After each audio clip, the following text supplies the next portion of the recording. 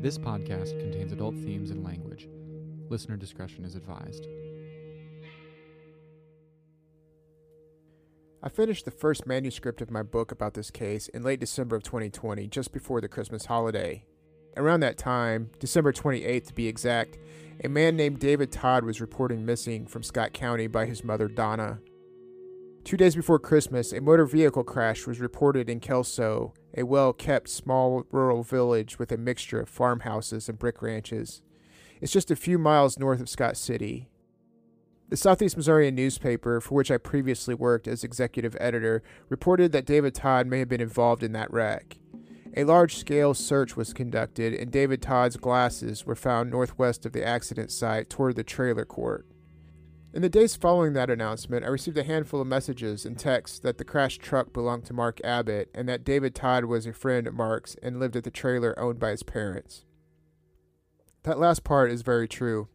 The newspaper stated that Todd lived on Woodland Drive, which is one of the roads that leads into the trailer park owned by Larry and Reba Abbott. I was able to confirm the other statement through back channels that Todd was driving Mark Abbott's truck. I was told that Mark Abbott told officers that Todd was a friend of his and he let him borrow that truck. I haven't heard any update on that case since January 3rd. It's been 9 months. All these years later, Mark Abbott's truck is still lurking in the darkness of a Scott County, Missouri story. That same road and that same trailer park where David Todd lived is the same trailer court where Chief Deputy Tom Beardslee conducted the first interview of Mark Abbott on the afternoon of November 8, 1992. That trailer park is pretty much where Tom Beardslee was left behind. Before he left Mark Abbott's house that afternoon, Beardslee asked Mark to return to the sheriff's office. Beardslee left Mark's house and went to the crime scene to check to see whether that hitchhiker that Mark mentioned left any footprints. By the time Beardslee got back to the jail, he learned he would not be interviewing the identical twin like he had planned. The second-ranking officer in the department was taken off the case. Mark would add a new, dramatic twist to his story to the new officers he was talking to. And that twist, ultimately, would lead him to a courtroom, a year and a half later, pointing to a blue-eyed white kid from Kankakee, Illinois. I'm your host, Bob Miller. You're listening to The Lawless Files. They never investigated me. They merely put me on trial and told the jury they had. Abbott just looked at me and just kind of laughed a little bit, and he said, "Yeah, they got the wrong guy for that." He said, "I took care of that bitch."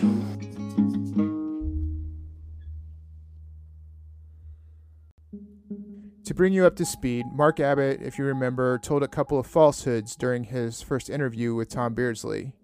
One, that the window was rolled all the way down, which presumably allowed him to reach in and pull Michelle up by her shoulder.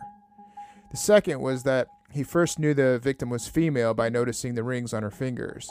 Again, Michelle normally wore rings, but that night she had placed them in her console where officers found them while processing the car. When we reenacted that interview between Beardslee and Mark Abbott, we included the entire conversation between those two people. But there was one line that we left out, and I want to address that now. Wes Drury was the jailer who released the Abbott twin the night before. He met Beardslee at Mark Abbott's trailer to positively identify the twin as the person who indeed reported the shooting death the night before. Drury was convinced that it was the same twin, and going forward, Mark Abbott has staked his claim as touching Michelle Lawless and reporting the crime. Anyway, Beardslee did do almost all the talking, but Drury interjected at one point, and we did not include that line in the previous reenactment. So Drury did ask a very relevant question, and this is what he asked, quote, "You said you were headed home after you checked her out?" And then Mark responded, "Right here to the house."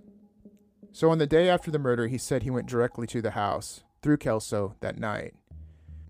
My belief, and this is just my opinion, is that had Beardslee stayed on the investigation, he would have drilled down on that statement. I think Tom Beardslee would have wanted to know, or at least I do, what exactly Mark did when he went home. I think he'd want to know whether he saw his girlfriend there, and why exactly Mark left his home and then drove on to Heather Pierce's house to spend a few hours.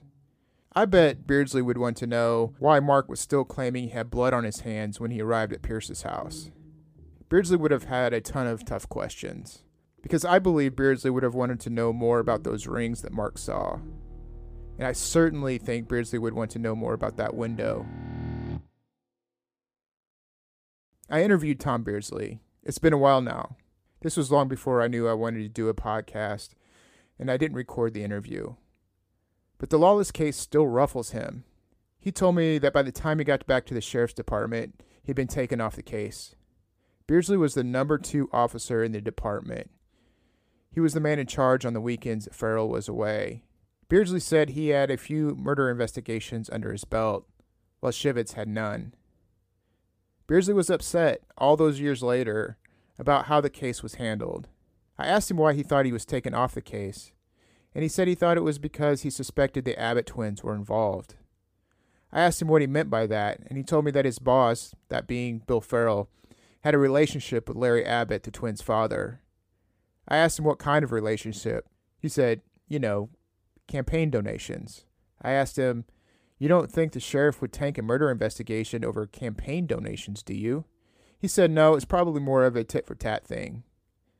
When I pushed further, he said he didn't think Farrell was on Larry Abbott's payroll, if that's what I was getting at. I want to take a moment to consider just how unusual the decision would be to not have Tom Beardslee in on that second interview.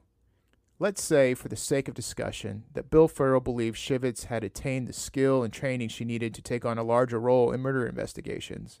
According to Beardslee, she'd previously been assigned to women's and children's abuse cases. But let's just say Farrell thought Shivitz was the best person for the job in that moment. And, in some ways that makes sense. Michelle was a female victim, and it looked like she was a victim of abuse. Or maybe he thought Beardslee needed to be more of a manager than working directly on the case at this time. So regardless of how anyone felt about Shivitz and Beardslee's investigative abilities, it just didn't make sense to not have Beardslee involved in that second interview. Beardslee spent about 5 minutes or so interviewing Mark Abbott. And when you investigate a murder, you interview folks over and over again, whether they're suspects or witnesses. You want to compare how stories change. It should be noted that I recently discovered that a second person sat in on that interview. It may have been Bill Farrell himself, I'm not sure. Mark Abbott testified in 2008 that he remembers talking to Bill Farrell and that maybe there was a female officer with him at the time. But I found 2 reports and both were similar in content. But I did not have the cover pages of either report, so I don't know who prepared them. One of the reports, I can tell you, was done by Shivitz because I recognized her penmanship and she testified multiple times about this interview. Both reports had the Sheriff's Department letterhead on them. So let's dive right into it. I'm about to play you some reenacted testimony from Brenda Shivitz about her interview with Mark Abbott. Would you please tell these ladies and gentlemen your name? Brenda Shivitz. And what do you do for a living? I'm a deputy sheriff at Scott County. Mm-hmm. How long have you been deputy sheriff in Scott County? 19 years. Did you, as part of your investigation, have contact with Mark Abbott? Yes, I did. Did you have contact with Mark Abbott the morning of or afternoon of November 8th? Actually, it was before lunch. It was the morning of. Where did your contact with him take place? At the Scott County Sheriff's Office. And what was the purpose involved? Deputy Beardslee had contacted him earlier in the day and asked him to come back in later that morning, and he came back. Deputy Beardslee was preoccupied with something else, engaged in some other part of the investigation, and he asked me to talk with Mark. Mm-hmm. Can you tell us what Mark Abbott said to you about the incident at the telephone booth? Without checking my notes, just from memory, the gist of it was that he had seen this car, seen the lady up inside, was upset by that, went to the phone booth, the nearest phone booth, which was at the Cut Mart there at the exchange, the I-55 exchange, the Benton exchange. He picked up the phone to call 911. The call would not go through, so he decided to drive on into the Scott County Sheriff's Office and report it. Brenda, I believe you made a little mistake in your testimony, and I wanted to give you an opportunity to correct it. You told the jury that you talked to this boy, the Abbott boy, on Sunday morning the 8th. In truth and fact, wasn't it about 1:45? It could have been after lunch. My mornings start at 3 a.m., so it could have been afternoon. Now, in the little girl's diary, did you check some of these people you yourself? Yes, I did. Well, of all the people named in the diary, the name of Josh Keyser is not mentioned in there, is it? No, sir, it is not. The little girl, she didn't have any rings on her fingers when you saw her there in the car at the scene, did she? Not that I recall. Something like that you would note, wouldn't you? Possibly. You all made a big inventory of property, didn't you? Yes, we did. Look at that and maybe refresh your recollection. All the rings of the little girl were found in the console. Is that not right? I believe that is right. So if somebody says they saw rings on somebody's fingers, they were not seeing correctly, were they? They were mistaken, I would say. Now, Abbott, if I follow directly, Abbott never said anything to anybody about the Hispanic or anybody down at the phone until he got to you. He told me about it. Well, you read all these reports to Chief Deputy Beardslee and the officers in the cop shop there. It was not reported, was it? Not to my knowledge. Now, Abbott claims that he offered to have himself vampired, blood drawn, you know, but you all didn't do it. How come now? I don't know, Mr. Lowe's. That wasn't my decision to make. Well, he was never vampired, was he? No, sir, not to my knowledge. Well, Farrell was in charge of everything, wasn't he? Yes, sir. And so you had run it by Bill Farrell? That is true. Routine things like, shall we go to this fellow's blood draw or not? Would you run that by the sheriff? Generally, yes. Now, the window on the car, you were out there? Yes. And what did you say? How far was it down? I really didn't notice. I was concentrating on the young lady, and I wasn't at the scene but momentarily until the sheriff sent me on down to the lawless residence. Brenda, the Abbott boy never stated to you how he reached in the window talking about the car window, right? Yes. He's a fairly sized young one, isn't he? Average, yes. And the window. For him to be able to do what he told you he did, namely reach in front of the driver's side, across and pick up the body of the girl, pick her up, look at her face, and look at her hands and see those rings. The window would have to be all the way down or within an inch or so, wouldn't it? I don't know. Well, the window was partway down or partway up, wasn't it? Yes, sir. And beyond question, we have got pictures so the jury understands. This is the driver's side here. The body is lying over that way to the passenger side, is it not? Yes. And if you were reaching over here, you got to have a good deal of leverage regardless of your size and space, do you not? Yes. Okay, remember how I said earlier in the first episode that Tom Beardsley specifically asked Mark Abbott, other than the hitchhiker, if he had seen any other person or car near the crime scene? Mark said no. Now, in this second interview, 1 hour following the first, Mark has come forward with this new information. He said he drove to the closed gas station just west of the murder scene. This was called Cut Mart. He said he tried to dial 911. And back in 1992, Scott County had not yet adopted 911. There was a white car and a dark-complected man looking for fuel. So 13 hours after the murder, police are learning about a second man close to the crime scene. And I'm sure by now you might be remembering the first episode when Rick Walter explained to us the interaction Roy Moore had when he stopped a Mexican in a white car looking for gas. The vehicle pulled up and stopped. And Roy asked him, he said, you need to move on. And they asked what was going on and that they were looking for gas. And Roy directed them to northbound on 55 to go to Scott City to that's where gas was at. There wasn't any around here. But it was actually, in Roy's description of the vehicle, it was a white vehicle with some Mexicans in it. So we know there was a white car. Different people close to the case have different theories about the Mexican and the car as it relates to Mark Abbott. The first is that Mark was making up the entire episode and somehow learned about the Mexican in the car and then just incorporated that into his story. One source I've talked to on the condition of anonymity, who was once very familiar with some of the suspects, told me Mark really did stop at the payphone and he called someone else and not 911. Another theory is that the Mexican in the car was somehow connected to the murderer. In later years, the Abbotts and their friends were involved in big meth deals with the Mexican cartel. Maybe these Mexicans were involved in a drug deal not far from the crime scene, and maybe they were trying to leave the area.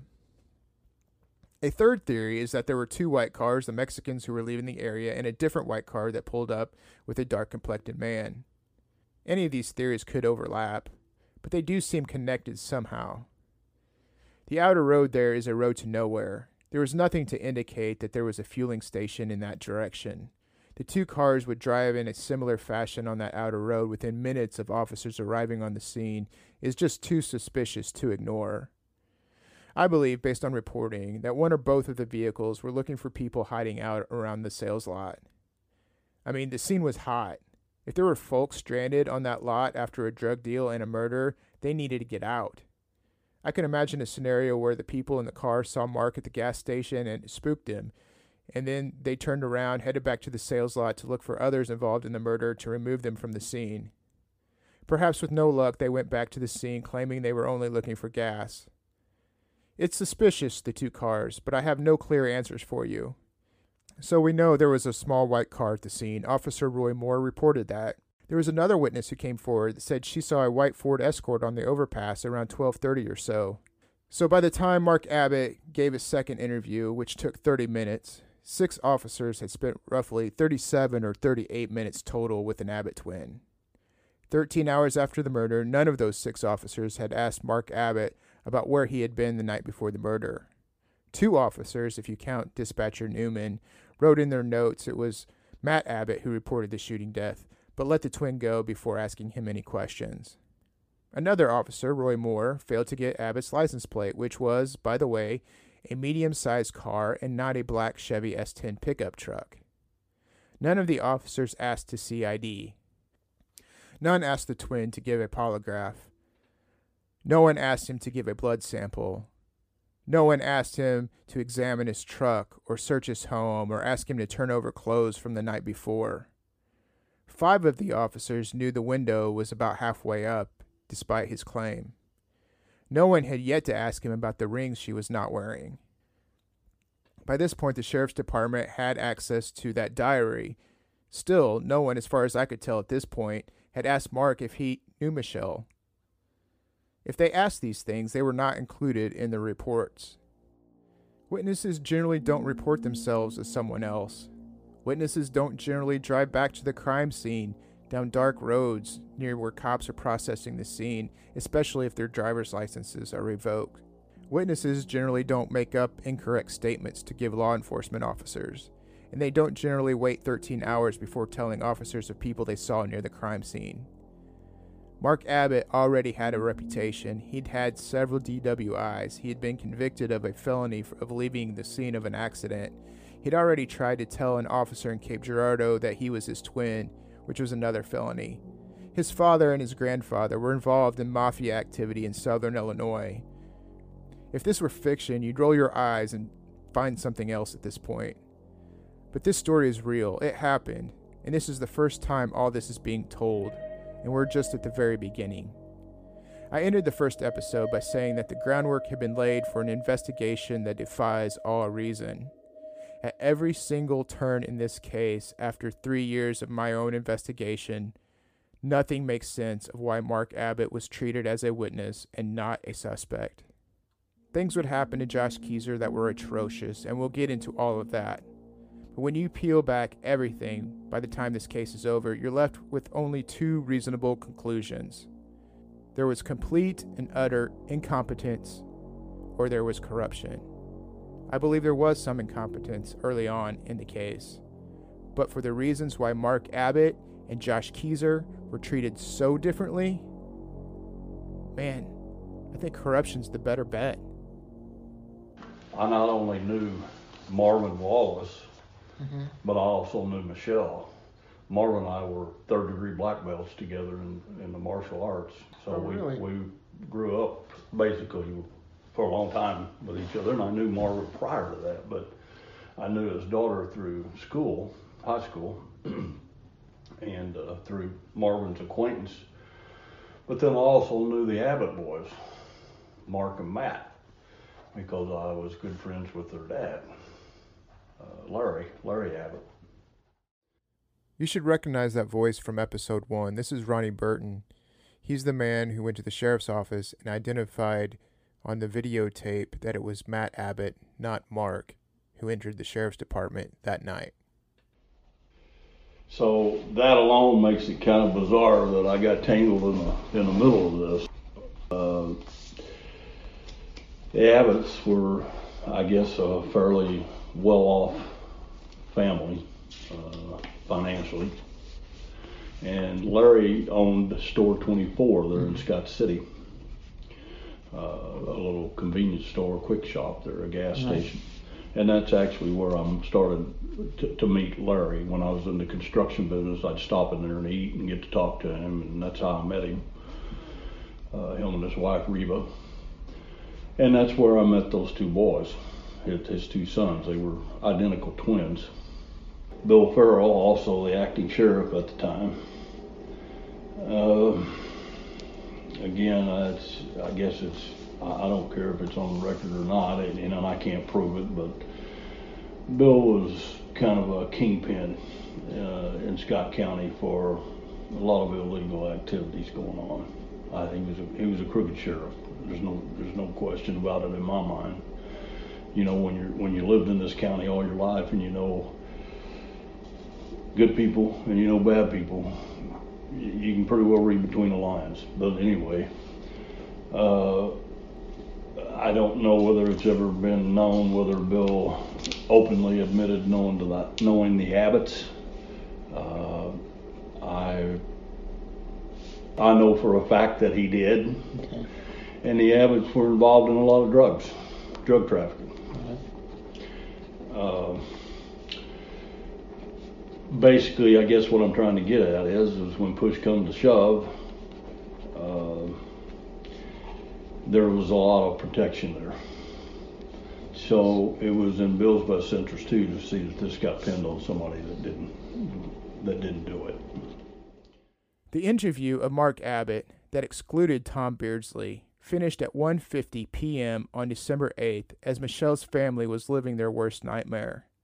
Jason Lawless, Michelle's younger brother, told a television crew years later that the murder broke his family. No one had any inkling that Michelle was in any kind of trouble. Family and friends were not just shocked, they were shattered. Around 6:30 p.m. the evening after the murder, around 5 hours after the Mark Abbott interview, Andy Stone, the owner of T&T Tanning Salon, called the sheriff's department and told Deputy James Chambers that he knew Michelle. Stone told the deputy that Michelle had been raped and molested by her older cousin, an accusation that Michelle had shared with others. And about 3 or 4 days before the murder, Michelle had shown Andy Stone, again, the owner of the tanning salon where she went, she showed him the new tattoo on the back of her shoulder. It was a Pegasus, a mythical horse with wings. Andy said Michelle was in the salon Friday night, and so was Lyle Day. But Day would not pay her any attention, and he left. Stone told the officer that Michelle was gullible and that she would believe just about anything a person would say. The owner of the tanning salon was one of the first people in Michelle's circle of friends to insert himself into the case.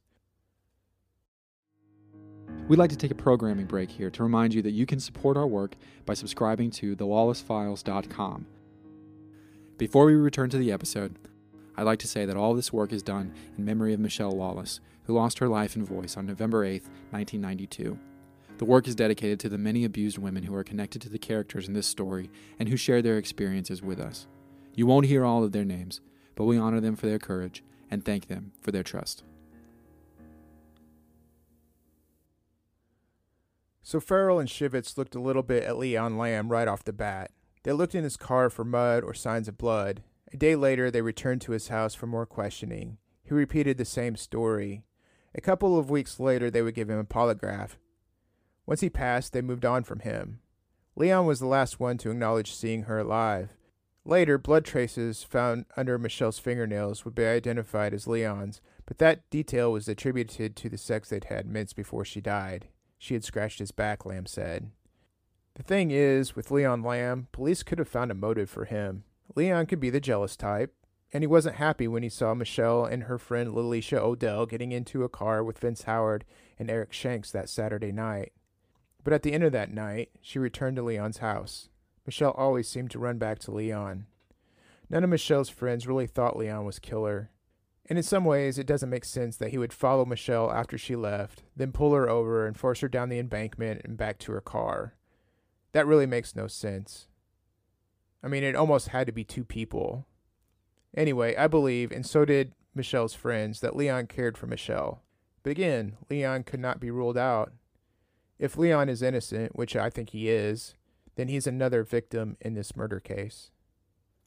When you look through the investigative files in this case, most of Michelle's friends, who knew nothing about a boy named Mark, believed Lyle Day was the most capable of killing Michelle. Not so much that he had means physically to do so, because he had a bad hip from his car wreck, but they talked about Day's disposition. Day had a reputation for having angry outbursts. Witnesses stated he had a gun. He had a reputation for using or dealing drugs, a reputation that was proven to be true in later years through drug convictions. On November 10th, 2 days after the murder, Highway Patrol investigator Don Wyndham interviewed a friend of Day's. He said Day was super high-strung. Just a few days before the murder, the friend said, Day told Michelle he didn't want to see her, and she jumped out of his truck and then just started walking. That same day, Wyndham interviewed a person who knew Michelle and had seen her the night of the murder. He saw Michelle with Vince Howard and Eric Shanks riding around cruising earlier in the evening. He said he saw Michelle and Lyle Day together a lot. He said he'd been told that Lyle had a gun and showed it around to people in Sykeston. He said Lawless drank a lot and had a temper. So by the end of the day on November 10th, 2 days after Michelle was killed, investigators had a broad outline of what Michelle was doing the night before she got killed. She had spent much of that time with her good friend Lalisha Odell cruising Sykeston with Eric Shanks and Vince Howard. Michelle saw Leon Lamb earlier that night before she went cruising. Then she ended up at his house later, where they had sex before she left his house shortly before 1 a.m. and headed home. 3 days after the murder, on November 11th, Sheriff Bill Farrell called a meeting of the investigators who had been involved in the case. This meeting included Deputy Brenda Shivitz, Chief Deputy Tom Beardslee, Deputy Jim Chambers, and Highway Patrol investigators Don Wyndham and Dennis Overby. In that meeting, according to documents I obtained, a list of suspects were named. They were Lyle Day, Leon Lamb, a cousin who Michelle accused of sexually abusing her, Jim Copeland, a boy she dated, Jeff Owens, another guy she dated, and last but not least, Mark Abbott. Next to Mark Abbott's name in the notes on the document was number 344. That was the badge number of Tom Beardslee. So despite what Bill Farrell and Brenda Shivitz would say under oath later, Mark Abbott was an early suspect in the murder of Michelle Lawless. This document, written in Shivitz's handwriting, was never disclosed to Josh Keezer's defense team. But while Mark was at the bottom of that list, Lyle was at the top. Police had an early contact with Lyle Day, but Sheriff Bill Farrell and Deputy Brenda Shivitz would conduct a formal interview on November 13th.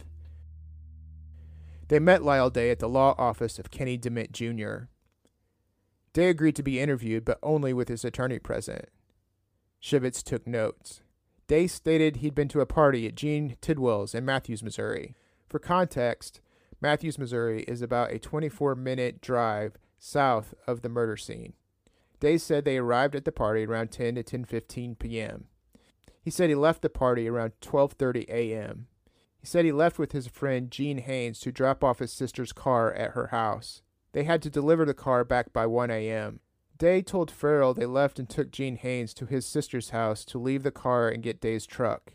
Lyle told them he didn't go inside the house but started his truck to get it warmed up, and Gene was inside for 10 or 15 minutes. He said his friend Ray Ring was with them also, and they let Ray Ring out at Hardee's to get his car later. And he said that several people saw them at Hardee's at that time. So Lyle gave officers some names of people at the party in Matthews. There were a bunch of them. There were 6 people he knew, plus other people from East Prairie he didn't know.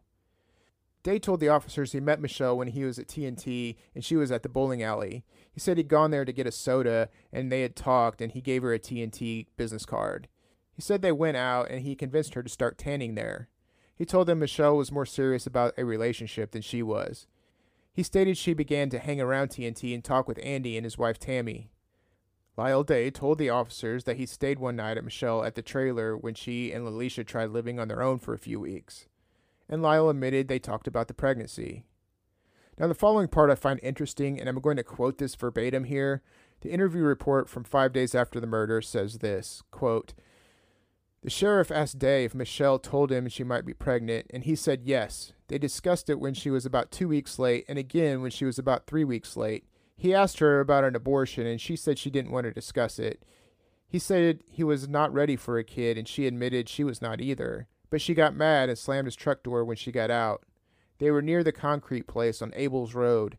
Her car was parked at TNT, and she said she was going to walk back to her car. He said he drove around the block at Homestead and went back to pick her up, but she was gone. He went to TNT, and she was there along with 2 boys in a blue S10 pickup. The passenger in that truck was Joey Adams, and he did not know the driver." Okay, so there's some stuff to unpack there.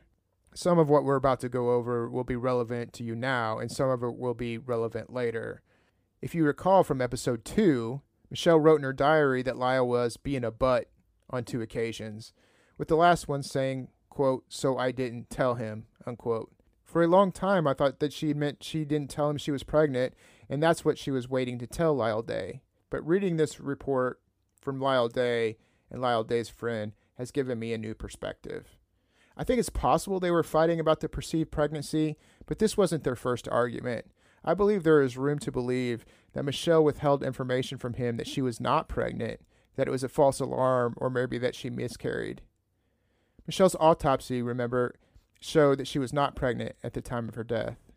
I think it's entirely possible that they were fighting about something else, something other than the pregnancy. Maybe Lyle was breaking up with her, as his friend indicated to police. So let's go back and review Michelle's diary entries. On October 22nd, Michelle wrote that she talked to Lyle and, quote, "he hurt my feelings," unquote. On November 3rd, Lyle and 2 friends jumped in Michelle's car and they cruised, and she wrote, quote, "I like Lyle a lot," unquote. On November 4th, she said Lyle was being a butt on 2 different occasions in the same entry. Came home and talked to Lyle, still being a butt, so I didn't tell him. So that was on November 4th. This all matters in terms of timing. If Michelle believed she was pregnant on October 22nd and was 2 weeks late at that point, that pushes up the possible conception date closer to early September when she stayed at Mark's. So I know we've focused on Mark Abbott as a suspect in this case, and based on all the statements you've already heard, plus much more that you'll hear about later, he is a suspect in this case. But this examination into Lyle Day is still potentially very relevant. For now, it's important to note 3 things regarding Lyle Day and his friends. Number 1, the timeline Day presents is a little fuzzy.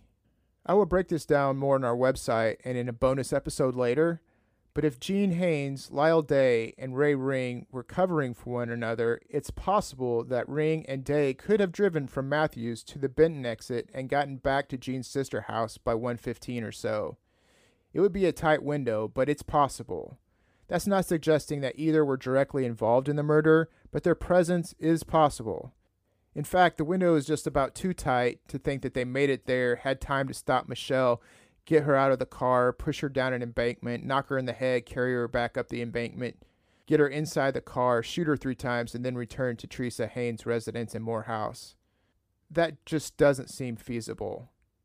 And Gene Haynes' sister, Teresa Haynes' time seems credible. She said she was getting ready to watch a movie and looked at the clock on the VCR when Gene returned, and it was 1:05 a.m.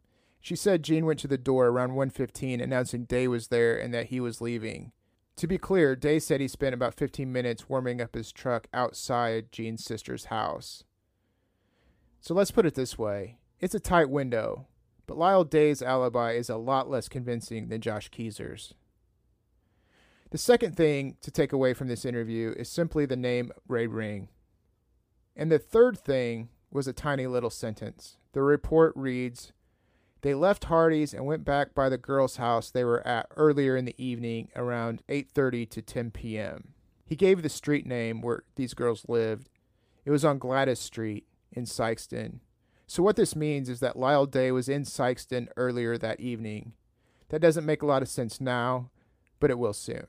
So I know that's a lot to process, but it's necessary to understand these dynamics, and I'm not sure anyone who has investigated this case has really thoroughly investigated not just Day's whereabouts, but connections Day and his friends may have had with Mark Abbott. But here's the thing. Long before I started poking into the alibis of these three guys, one witness put one of them at the crime scene, and that someone would be Mark Abbott.